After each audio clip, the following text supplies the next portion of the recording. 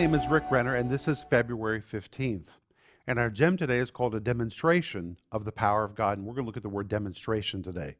And our scripture is 1 Corinthians chapter 2, verse 4 and 5, where Paul is writing to the Corinthians, and he's reminding them of his ministry when he first came to them.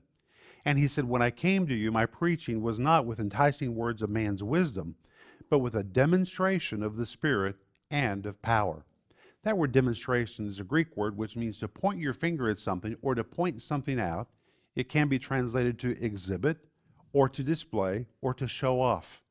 And here we find that when Paul came to Corinth, there was a display of the power of God, or God really showed off in the city of Corinth. Corinth was a very supernatural environment because of all the pagan temples that were there. And it wasn't enough for Paul just to come with words. He had to come with supernatural proof. And Paul says, when I came to you, I didn't come with word only, but I came with a demonstration, where God really showed off when Paul preached in Corinth. Look to the Lord to show off when you share Christ with others. He's more than willing to exhibit his power to them.